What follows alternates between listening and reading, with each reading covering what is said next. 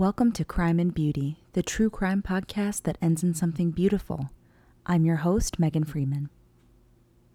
On Crime and Beauty, we cover topics that some may find disturbing. Listener discretion is advised.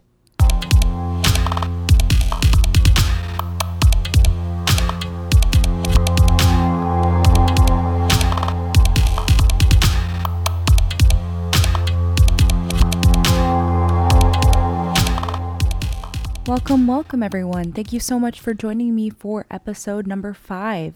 Now, before we get started, I wanted to briefly say that I really appreciate everyone that's been listening so far. I have personally been enjoying this process immensely of, putting out a weekly podcast, and I welcome any constructive feedback, case suggestions, anything. Please interact with me. I'd love to hear from you by email, subscribe, review, whatever it may be. I would certainly love to hear from those that are listening. I also do have t-shirts available, so if that's something of interest too, feel free to email me at crimeandbeautypodcast@gmail.com. More than happy to send you one. So for today's episode, we are going to be covering Tony Costa, the Cape Cod vampire. And before I dive into his early life, I wanted to quickly run through some of the sources that I used for today's episode. So one is an essay that was published in Life magazine in 1969 by Kurt Vonnegut, who's a very well-known author, essayist, etc. And he actually is from Cape Cod, and interestingly enough, his daughter interacted with the Cape Cod vampire at one point. So very, very interesting perspective. Also talks quite a bit about Cape Cod during the late 60s, which is when most of this crime occurred. So I also used an excerpt from Michael Newton's Encyclopedia of Modern Serial Killers, Hunting Humans, excerpts from Leo Damour's In His Garden, which was a true crime book published in 1981. It is currently out of print, though. And I also used an article in Cape Cod Times by Emily C. Dooley that compares essentially this case with the murder of Krista Worthington, which is something I'd probably cover down the line. I used the Born to Kill documentary about this case, Murderpedia, good old Murderpedia. And then there was also a People magazine article about the author, Leo Damour, who, and I'm not sure if I'm pronouncing his last name correctly, but who wrote that book, In His Garden. So let's go ahead and dive right in. Antone Charles Costa, or better known as Tony, was the Cape Cod vampire. He was born on August 2nd, 1944 in Cambridge, Massachusetts. His father died a hero in World War II after he had saved another drowning sailor and hit his own head on some coral in the waters off of New Guinea. Tony would later proudly show this newspaper clipping about his father throughout his life. His father's life insurance amounted to about $10,000, which in today's money is over $70,000. And his mother put part of this money in a trust for Tony. So obviously he was well taken care of from the get-go. Apparently he was a very spoiled little boy and was never punished for anything. When he was around 7 years old, he began complaining to his mother that a man who he identified through a photograph as his deceased father was coming into his room at night. In November of 1961, when he was 16, he invaded the apartment house of a teenage girl, and he stood over her bed until she woke, and he fled after she screamed. 3 days later, he re-entered the same apartment and this time attempted to drag her down the basement of the apartment, but was fortunately stopped by intervening neighbors. He was convicted of burglary and assault in that case the next year when he was 17 and received a suspended 1-year sentence plus 3 years probation. And essentially the judge told Tony to get out of town. Tony had arrived in Provincetown his senior year of high school. It's definitely what people would describe as an artist colony where people fish. It's very lively in the summer. They have heavy amounts of tourists visiting in July and August, but in the winter time, it's fairly dead. Now, the locals all knew each other very well. In the mid to late 1960s, it became a gathering for the emerging hippie culture of the time. It was a place where people could go do their own thing. According to Cape Cod journalist and broadcaster Francis Broadhurst, quote, Provincetown was a mecca for unusual people and artistic people. The fishermen were very forgiving of a lot of things. Tony's family was from Provincetown originally, but he had actually grown up in the Boston area. Because of this, when he returned to Provincetown, he was considered by P-Town natives a wash ashore.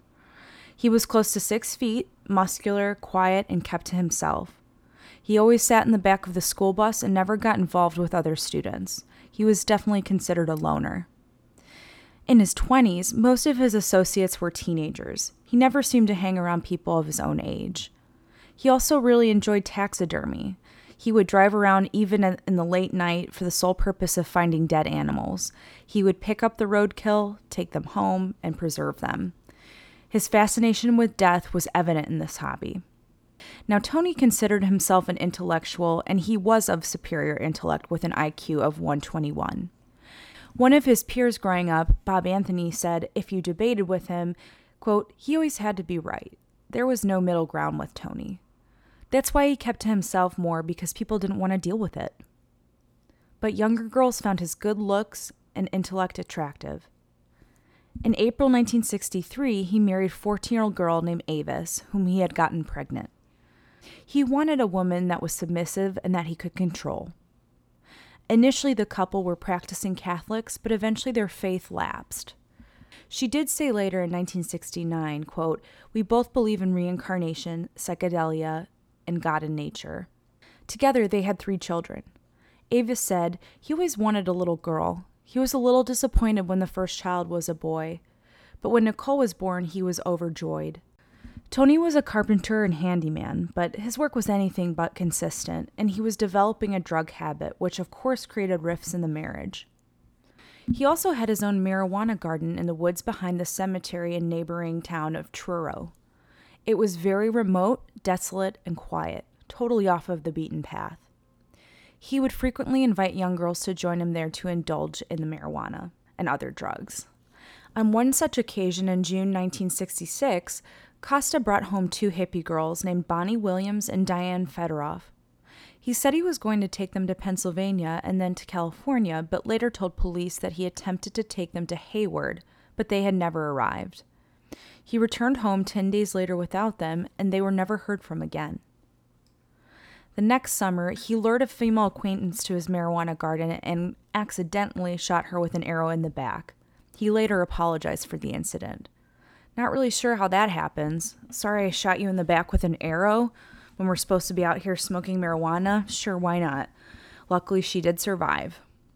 In January of 1968, with his marriage in shambles, Tony escaped to California and briefly stayed in San Francisco's free-swinging Haight-Ashbury district. He dated a woman named Barbara Spalding who left her child and family and vanished when Costa went back to Massachusetts. Much like Bonnie and Diane, she was never heard from again. Back in Cape Cod, Costa was pulled over by a state police officer, Tom Gunnery, due to a bad muffler and for speeding on Route 6. Costa reportedly acted suspicious, but Gunnery ultimately let him off with a warning. After learning of the disappearances, Gunnery later said he believed a victim could have been in Costa's trunk. A week later, on March 24th, Sydney Monzon, a beautiful 18-year-old with long brown hair, vanished from her house in Provincetown. She embraced the liberal culture popular with the youth in the area, so initially family and friends thought she had left of her own volition. Apparently, she often did things on a whim. She was described as friendly and outgoing. But as time went by and Sydney had not been in contact, her loved ones finally reported her missing in mid-June. Costa's strange and devious behavior continued into that summer. He burglarized a doctor's office and stole $5,000 worth of various surgical tools and drugs. Later that summer, he and his wife finally divorced, and he moved in with his next lover, Susan Perry. He'd been there for only about a week before she too vanished on September 10th. According to Costa, she had gone to Mexico. Late that month, he was arrested for driving on a suspended license and again on the 25th for failing to pay child support. He was held in custody until November. After being released, he spent time using drugs with a woman named Christine Gallant, who was later found drowned to death in her bathtub after a barbiturate overdose. On January 24, 1969, two 23-year-old friends, Marianne Wysocki, a junior at Rhode Island College, and Patricia Walsh, who went by Pat, who was an elementary school teacher, showed up in Provincetown for a weekend getaway. They had decided to make the impromptu trip from Providence, Rhode Island, in Pat's light blue Volkswagen. They had registered for 2 nights at a guest house operated by a woman named Mrs. Morton. Mrs. Morton introduced the girls on that day, January 24th, to Costa, who was also staying as a paying guest at the house. The next morning, Mrs. Morton discovered a note pinned to the door of the girls' room, which asked, quote, "Could you possibly give me a ride to Truro early in the morning?" The note was signed Tony. Later that same day, between noon and 2 p.m., Costa was seen riding as a passenger in a light-colored Volkswagen by a friend and colleague of his named Zacharias. 2 girls were also in the Volkswagen. One of the girls was driving.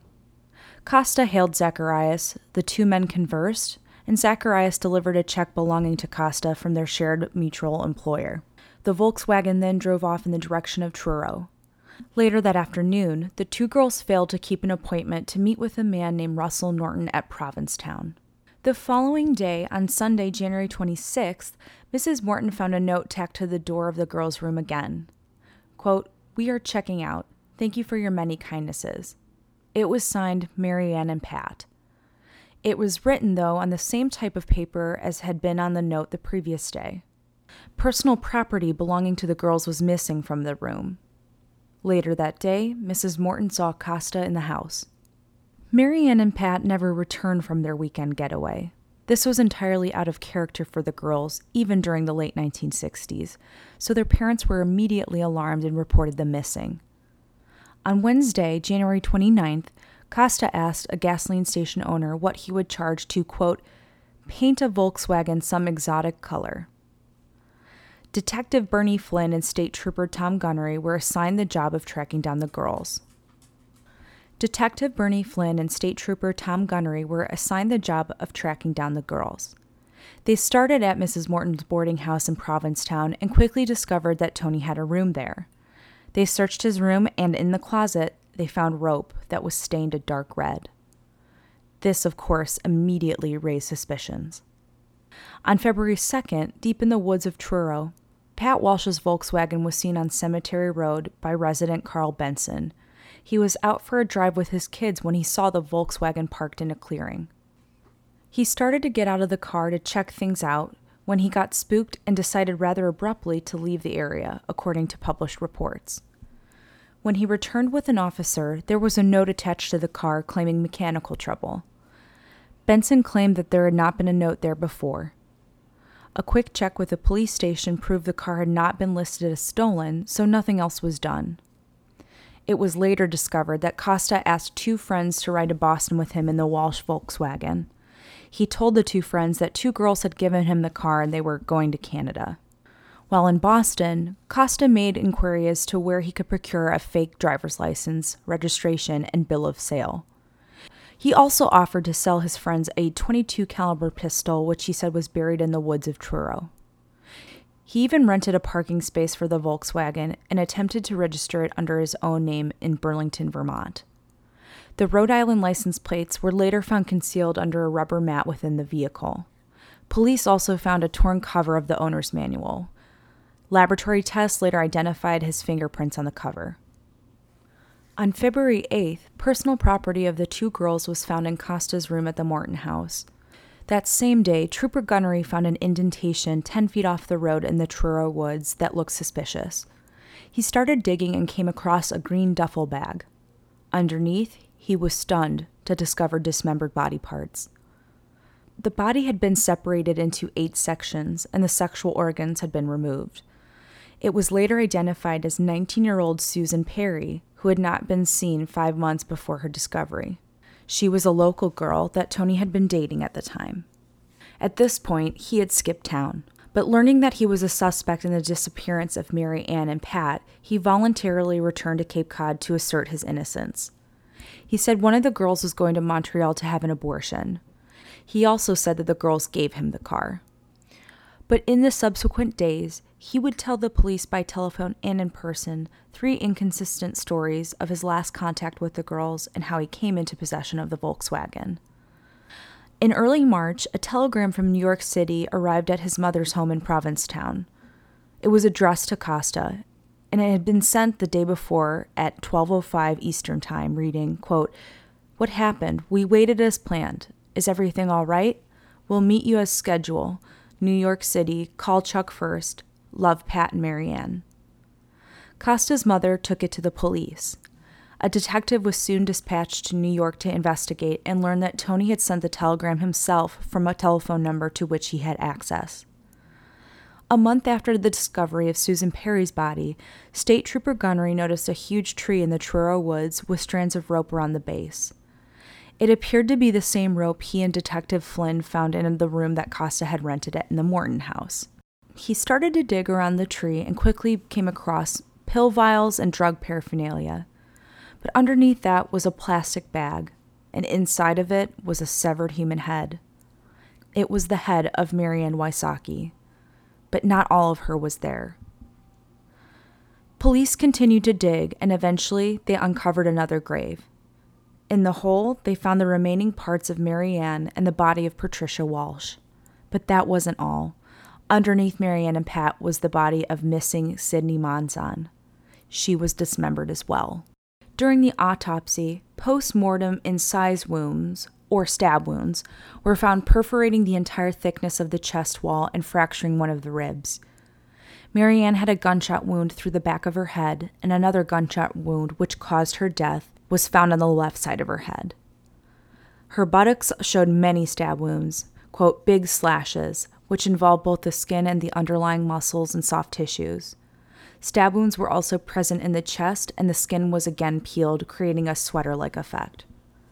The pathologist testified that the mutilation and dismemberment of the bodies was done after death, and that his findings were consistent with a psychiatric condition known as necrophilia, that is, the perverse sexual attraction to dead bodies. The pathologist further described the numerous stab wounds and slashing-type wounds, which he inferred from his findings were all inflicted after death. In each case, there was evidence of sexual abuse. He mutilated these young women much as he had done the roadkill he picked up for his taxidermy hobby. Prosecutor Armand Fernandez later said, quote, "When you see pieces of the body outside and they're taken out and they're set down and their photographs taken, it looks like pieces of something. But when they're put on a white slab in the mortuary and their bodies are cleaned and you can look at their faces, you can see the horror in their face. You can see the scream as they're caught just before death, and you just don't forget things like that." The community was shocked at the viciousness of the crimes, and the discoveries made national headlines. The case gained international attention when District Attorney Edmund Dennis, in comments to the media, claimed, quote, "The hearts of each girl had been removed from the bodies and were not in the graves. Each body was cut into as many parts as there are joints." Dennis also claimed that there were teeth marks found on the bodies. These claims produced a stream of national and international media outlets into local Provincetown. The media was so great that Kurt Vonnegut, as I mentioned earlier, whose daughter Edith had met Costa and had been invited to the marijuana garden, compared him to Charles Manson in his collection of essays, Wampeters, Foma, and Granfalloons. While Dennis's comments made for great copy, they were all completely untrue. The hearts had not been removed, although some organs were missing from at least one of the bodies. No cutting device had been found, and the remark about as many body parts as joints was wild hyperbole, if not physically impossible. But Dennis managed to transform the murders into an international story. "The press is bad," Provincetown Police Chief Barrio said, "but the tourists are even worse." His garden had become a complete tourist trap. Curiosity seekers flocked to the Truro woods, hoping to find the graves or worse, one of the victims' joints that had been overlooked by police. Rumors of satanic worship, which persist to this day, began to shroud the case. Of course, all evidence pointed to Tony Costa, and he was immediately arrested. According to Truro resident E. Thomas Prada, who was 20 at the time of the killings, quote, "Everyone was shocked that someone, particularly someone you knew, would do something so heinous. It's not something a wise, prudent person would do. It was pretty scary for a lot of people in the area." 11 days after his arrest, Costa's attorney argued for a gag order to be imposed on the investigators and others close to the case. It was only the second time in Massachusetts that a district court, which did not have injunctive powers to halt communication, would seek a power saved for the state superior court. The first case, 3 years prior, was related to Sam Shepard, the doctor whose case later became the theme of the Fugitive television series and movie, and certainly a case I want to cover. Costa was examined by a psychologist who diagnosed him as having a schizoid personality. Another examination on him characterized him as, quote, a modern-day Marquis de Sade and a sexually dangerous man, capable of murder.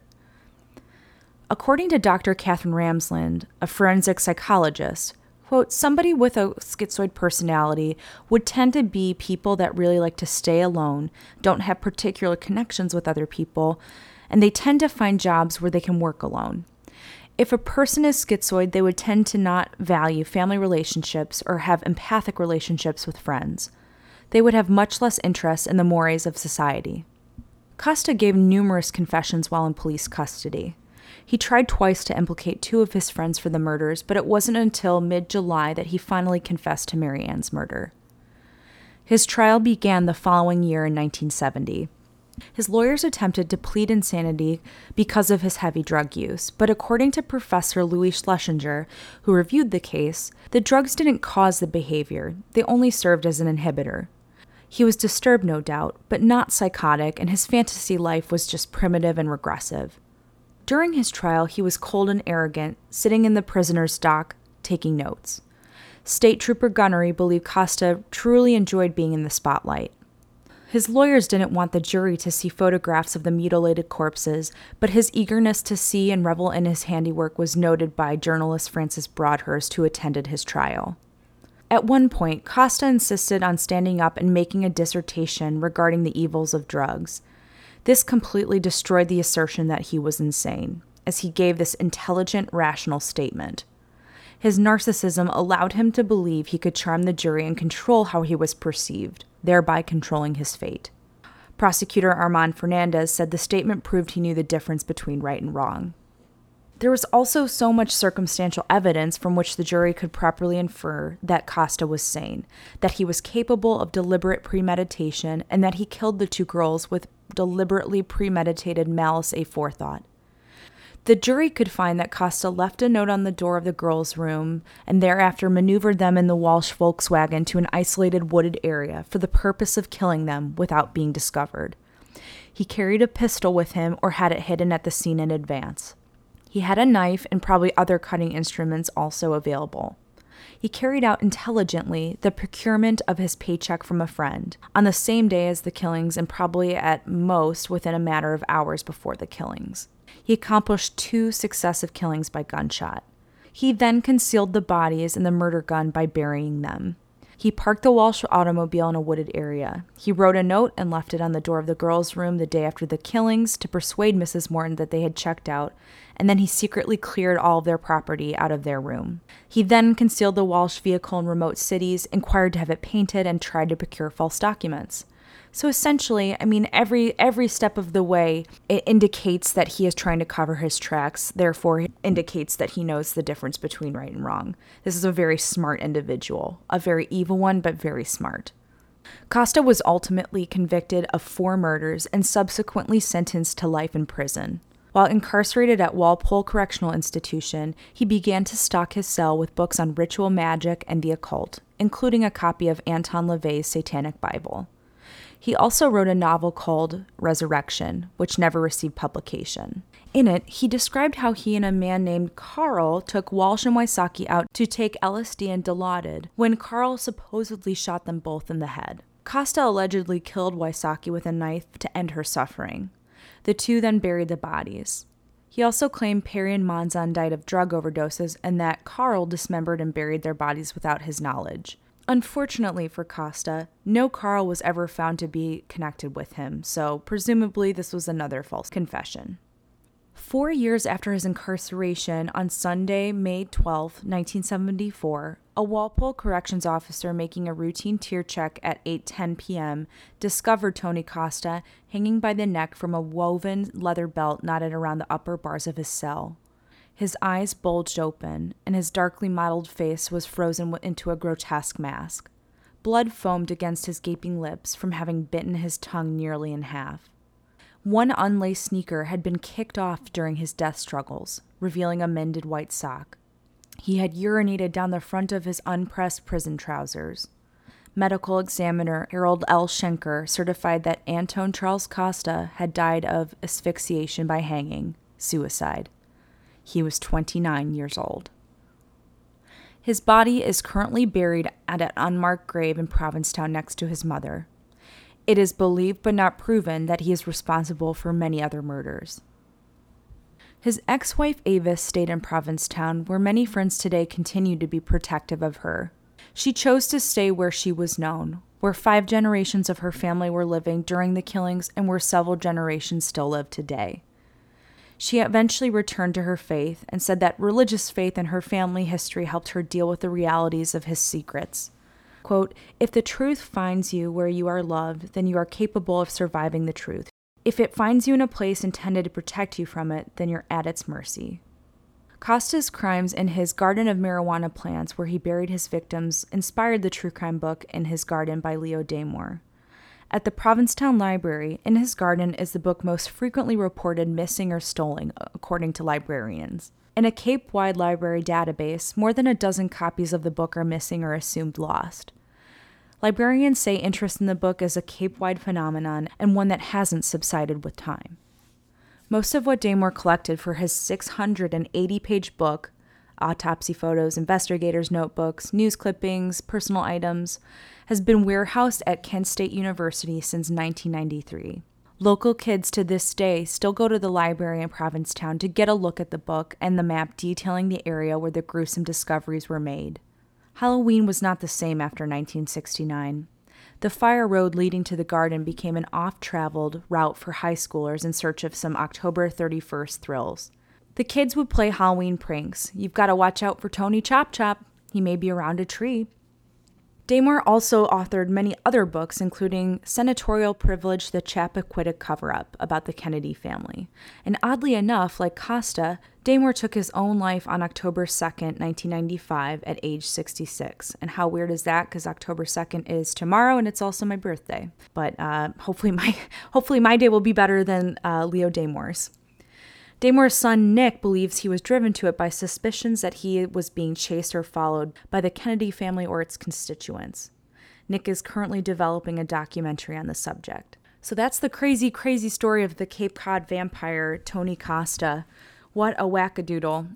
And I have to say, anyone that does taxidermy, I'm not saying you're a serial killer, but I'm not saying you're a serial killer. It's just a strange hobby. Also very interesting, the drug use. I mean, and we know that, much like Kurt Vonnegut was comparing like the Charles Mansons of the world. And I know Ted Bundy was a big alcoholic, like same with Jeffrey Dahmer. I mean, a lot of these guys are big substance abusers as well. So that's kind of interesting. But yeah, it's one of those cases that you can imagine it completely rocked this small town, sort of remote town where, you've got your tourists, but otherwise it's all locals that have been living there for generations. So I can imagine that and understand why he became this sort of almost an entity of folklore as Tony Chop Chop. I mean, that just tracks. But very interesting case, very sad for those young ladies. And it's also very sad that many of them were not immediately reported missing because that was just the sign of the times. And I guess more often than not, teenagers and young adults would just go away and truly do their own thing. But in this case, their ends were much more macabre. And I, feel terrible for their families and the law enforcement that had to make these grisly discoveries because, it's one thing to murder somebody, but to dismember and mutilate the corpses like that, I mean, that is just beyond deranged. But again, I truly, truly believe that this man was perfectly sane, but just clearly lacked empathy and did things for his own bizarre, lustful reasons.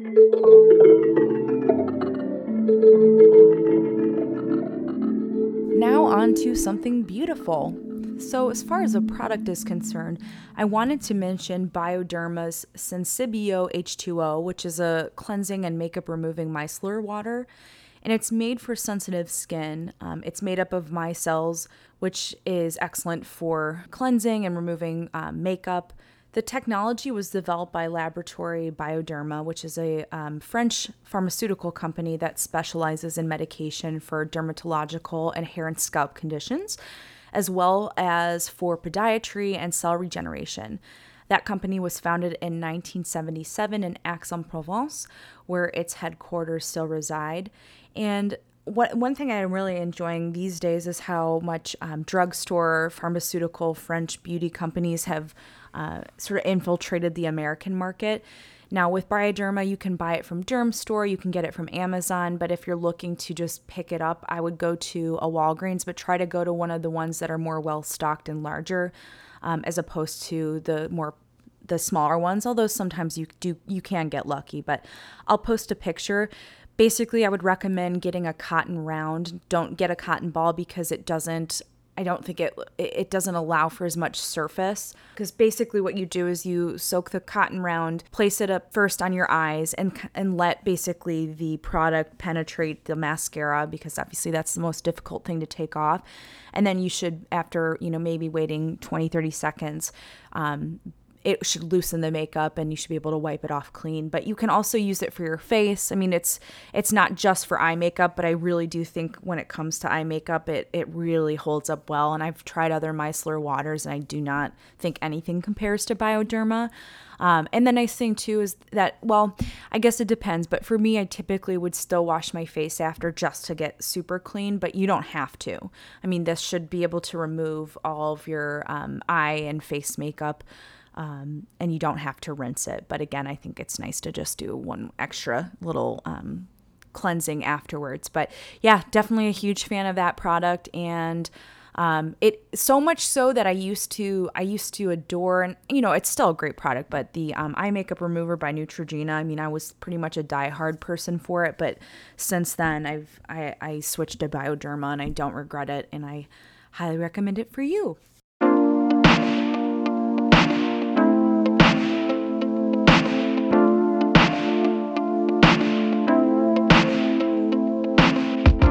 Thank you so much for listening to episode 5. As I said on the top of the episode, I would love to hear your feedback. Let me know what you think.